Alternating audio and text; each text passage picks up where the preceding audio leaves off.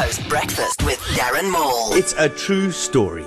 So all the guys are down there, they're watching the footy, they're all being guys. Yeah. Guys being guys. Mm-hmm. You know, there's that frothy iced tea making its way around, and several of them down the hatch and all that kind of stuff. And then the guys start complaining. They start complaining about the love life. Mm-hmm. The love life, it's just not there anymore. Like before they got married, the honeymoon, the first year was okay, and then it gets non-existent. And when it does happen, it's very, very boring.